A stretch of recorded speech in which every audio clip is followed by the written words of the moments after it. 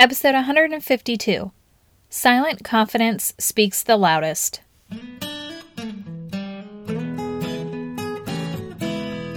Educators, is your passion tank running on empty? Look no further. Gretchen of Always a Lesson has a double dose of just what you need. Come fill yourself up with an empowering educators podcast to start your day feeling empowered.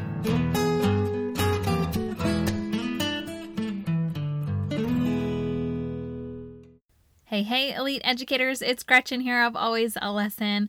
Thanks for tuning in to another episode. Those of you who are avid podcast listeners, you definitely have the status of an elite educator because you're taking time out of your day, learning new things, honing your craft. It's the best professional development opportunity out there right now, and I'm honored that you value this show to come back, learn with me every week. And as you know, I have learned another lesson, and I can't wait to share it with you. This podcast episode is especially for teacher leaders as we talk about how to lead with a silent confidence so that our example enters the room before our mouth. Let's reignite your passion and potential. You ready? Here we go. I hear from so many of you teacher leaders that this podcast is so helpful in not only honing your teaching skills, but aiding you in helping others. And that is so awesome. I am glad that the lessons I'm learning are paying it forward for you to bless educators who are then impacting so many students every day. And when I think about how my leadership style has evolved over time, I always go back to one attribute, and that's silent confidence. And so that's the rationale for this episode.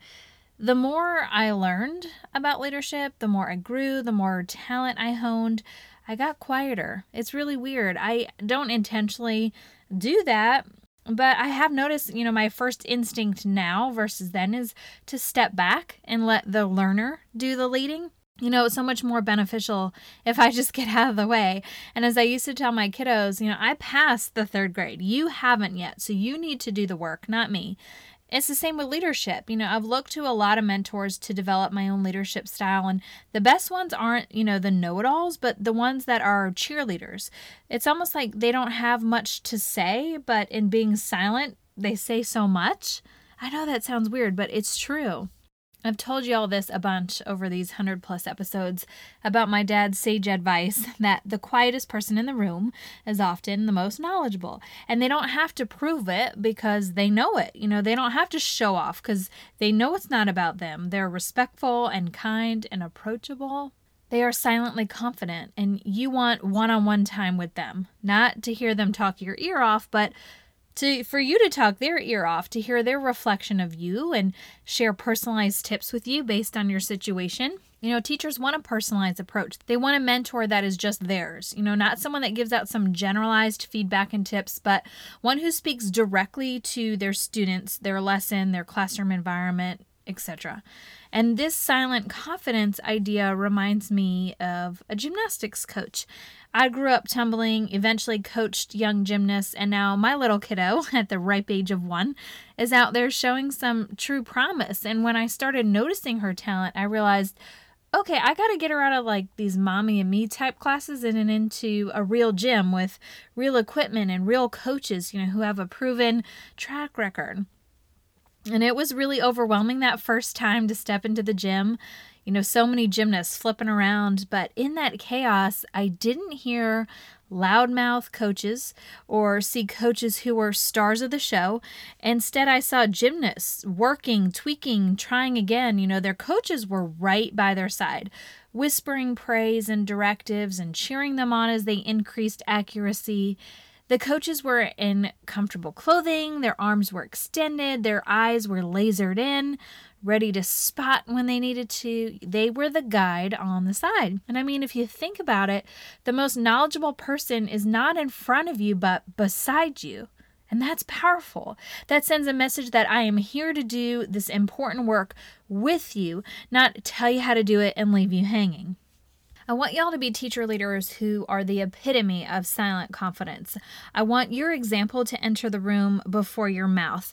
I want your actions, your background, your track record to showcase your talent and your knowledge, not a show that you put on for anyone who's willing to watch. Great coaches shouldn't be seen. They aren't meant to be on stage. They're meant to be behind the screen, shouting a missed line if needed, or controlling the lights and the music. They're so essential, but they're silent. The work they do is integral to a successful show, but you never see them. And I know this is true because when I coached for the New Teacher Project, I was taught how to enter a classroom without being noticed, not interrupting instruction, and how to communicate with the teacher through silent prompts via body language, so not to slow the momentum of the lesson. And it was so hard to be effective yet silent. I wasn't used to that. I wanted to fluff my feathers and show what I know, and I wanted to be verbose in my feedback. But when in a live learning scenario, it isn't the time to do that. It's the teacher's time to reach students, and it's my job to ensure they're able to do so without a peep. Thanks to cue cards and hand signals and whatever other tricks I had up my sleeve. So I want you to think about this idea of silent confidence and rate yourself on a scale of 1 to 10. 1 being loudmouth Lucy, where I kind of was, and 10 being silent Susie. Your honest reflection will help you when I give you some tips in a second, so don't lie to yourself. Coaches are meant to listen, to offer guidance and tips and observe. They really aren't meant to do it for you. Of course, there's going to be moments where they teach you a strategy or a portion of your lesson so you can visually see the difference in an approach, but they're most of the time spent off stage just as quickly as they came on stage. And yes, coaches or mentors, they get hired because they're experts in a specific area and because they have the tools to transform those around them.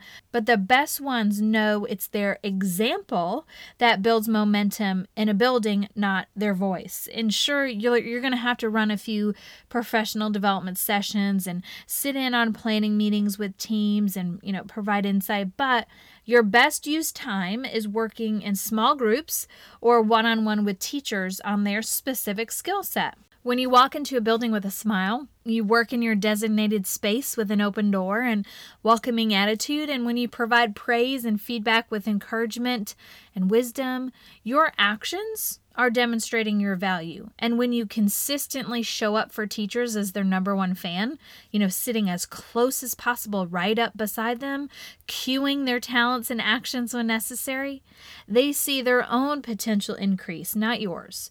They don't need to know that you're getting better. They care about themselves. They have a job to keep. They have a passion to hone. They desire to be their best version of themselves, but they need you, the outsider and the expert, to help them get there. Be that silent yet confident gymnastics coach, making the learner practice over and over. Demonstrate quickly, provide clear tips, shout praise and encouragement, and get the heck off stage.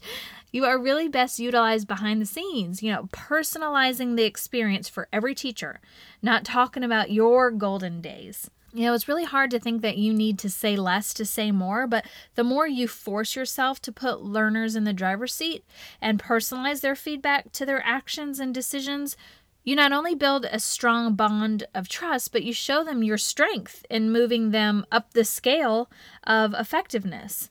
I've had numerous mentors in my lifetime, and they all deserve to have, that official title. But the ones that came into my classroom, sat with me and my lesson plans, watched me teach a segment of a future lesson, gave me ideas on how to make it better, that played a huge role in my talent catapulting to the point that I could one day be in their shoes doing that very same thing for other teachers. So I told you earlier to rate yourself, and as you're listening, you might kind of be adjusting your score on the 1 to 10 scale, and that's fine. But now's the time to improve your score, wherever you landed. When you show up at school tomorrow, do these 5 things. Number 1, shut up. I don't like that phrase, but sometimes I just need to jolt you. So I want you to walk in the building with a smile, exuding excitement for the day. Give eye contact to every person you pass. Give them a nod and a smile. Go to your personal workspace. Leave the door open. Turn on the lights. Open the blinds. Maybe put on some music. And then turn a chair so it's kind of turned towards the door and towards yourself. So it's inviting someone to sit down. And as you're working, just keep an eye on who's walking by. And every time someone does, smile and wave. These simple actions invite teachers into your space so you can help them. And notice, not once did you have to say anything. Number 2, listen. So now that you've made all your body language and your environment inviting, it's time to get to work. But remember, tip 1's to shut up. So when a teacher enters your space for help, invite them to sit. A simple "what's up" or "how are things going" is enough talking to open the conversation so that you can spend the rest of the time listening. And when you're listening, you are maintaining eye contact and nodding when it's appropriate. These key behaviors tell the teacher you're present, you're interested, and you're keeping up with their commentary. Number 3, ask questions. Yep, still not time for you to be on stage. It's probably killing you by this point, but when the teacher stops talking to get your perspective, respond with a question like, why do you think that happened? Or why do you think that is? Or how could it have gone differently? Or what do you want to do about it? And then, you guessed it, you're going to sit back and you're going to listen again. This new relationship is building as the teacher learns to rely on their thoughts and actions to make decisions, but they use your prompting to build the habit. And you don't want everyone to rely on you or they're not going to grow. You can be a crutch when needed. You're definitely going to see certain teachers more often than others because everyone starts off at a different point on, the support scale. I know I always figured out what I needed to do by the end of a conversation with a mentor, and it rarely had to do with something they told me. Rather, it was something that they asked me to think about. Teacher leaders are outsiders who can help the insider jump outside their bubble and take in a new perspective, and that usually unleashes the solution. Number 4, act. Okay, so you might need to offer an idea or share a story or maybe show a video clip. Whatever to just get this teacher unstuck. But this must be brief because they need to be doing the legwork. So don't connect the dots for them. Number 5, reinforce. So as the conversation winds down, reinforce the next steps so that everyone's on the same page. You might say something like, I look forward to watching you do X tomorrow, or I think your idea of X is really going to be a game changer for your students. Stop by and let me know how it goes. Whatever. You want to remind the learner that you listen to them, you're encouraging them to go out and make moves, and that you plan to follow up to see how it goes. And that type of listener makes people want to show up and be better because they want to try and they want to come back to you with good news. These 5 tips are going to unlock your potential as a teacher leader, maximize your effectiveness on empowering others, and it's definitely going to ensure that you gain that silent confidence that has such a long-lasting ripple effect throughout a building. And it's not about where you started or what you used to do. It's about where you're going. So right now, you know better, so you can do better. All right, Elite Educators, that is a wrap for this week's podcast on leading with a silent confidence so that our example enters the room before our mouth. Now go out and be great because you've just been empowered.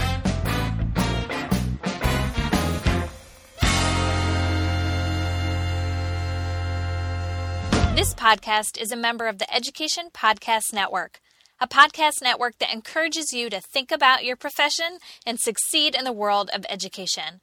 Whether you're a first-year educator or a seasoned veteran, there is a podcast for you. All of the shows are produced by educators who want to shape education through meaningful discussion and content. So head on over to edupodcastnetwork.com for more details.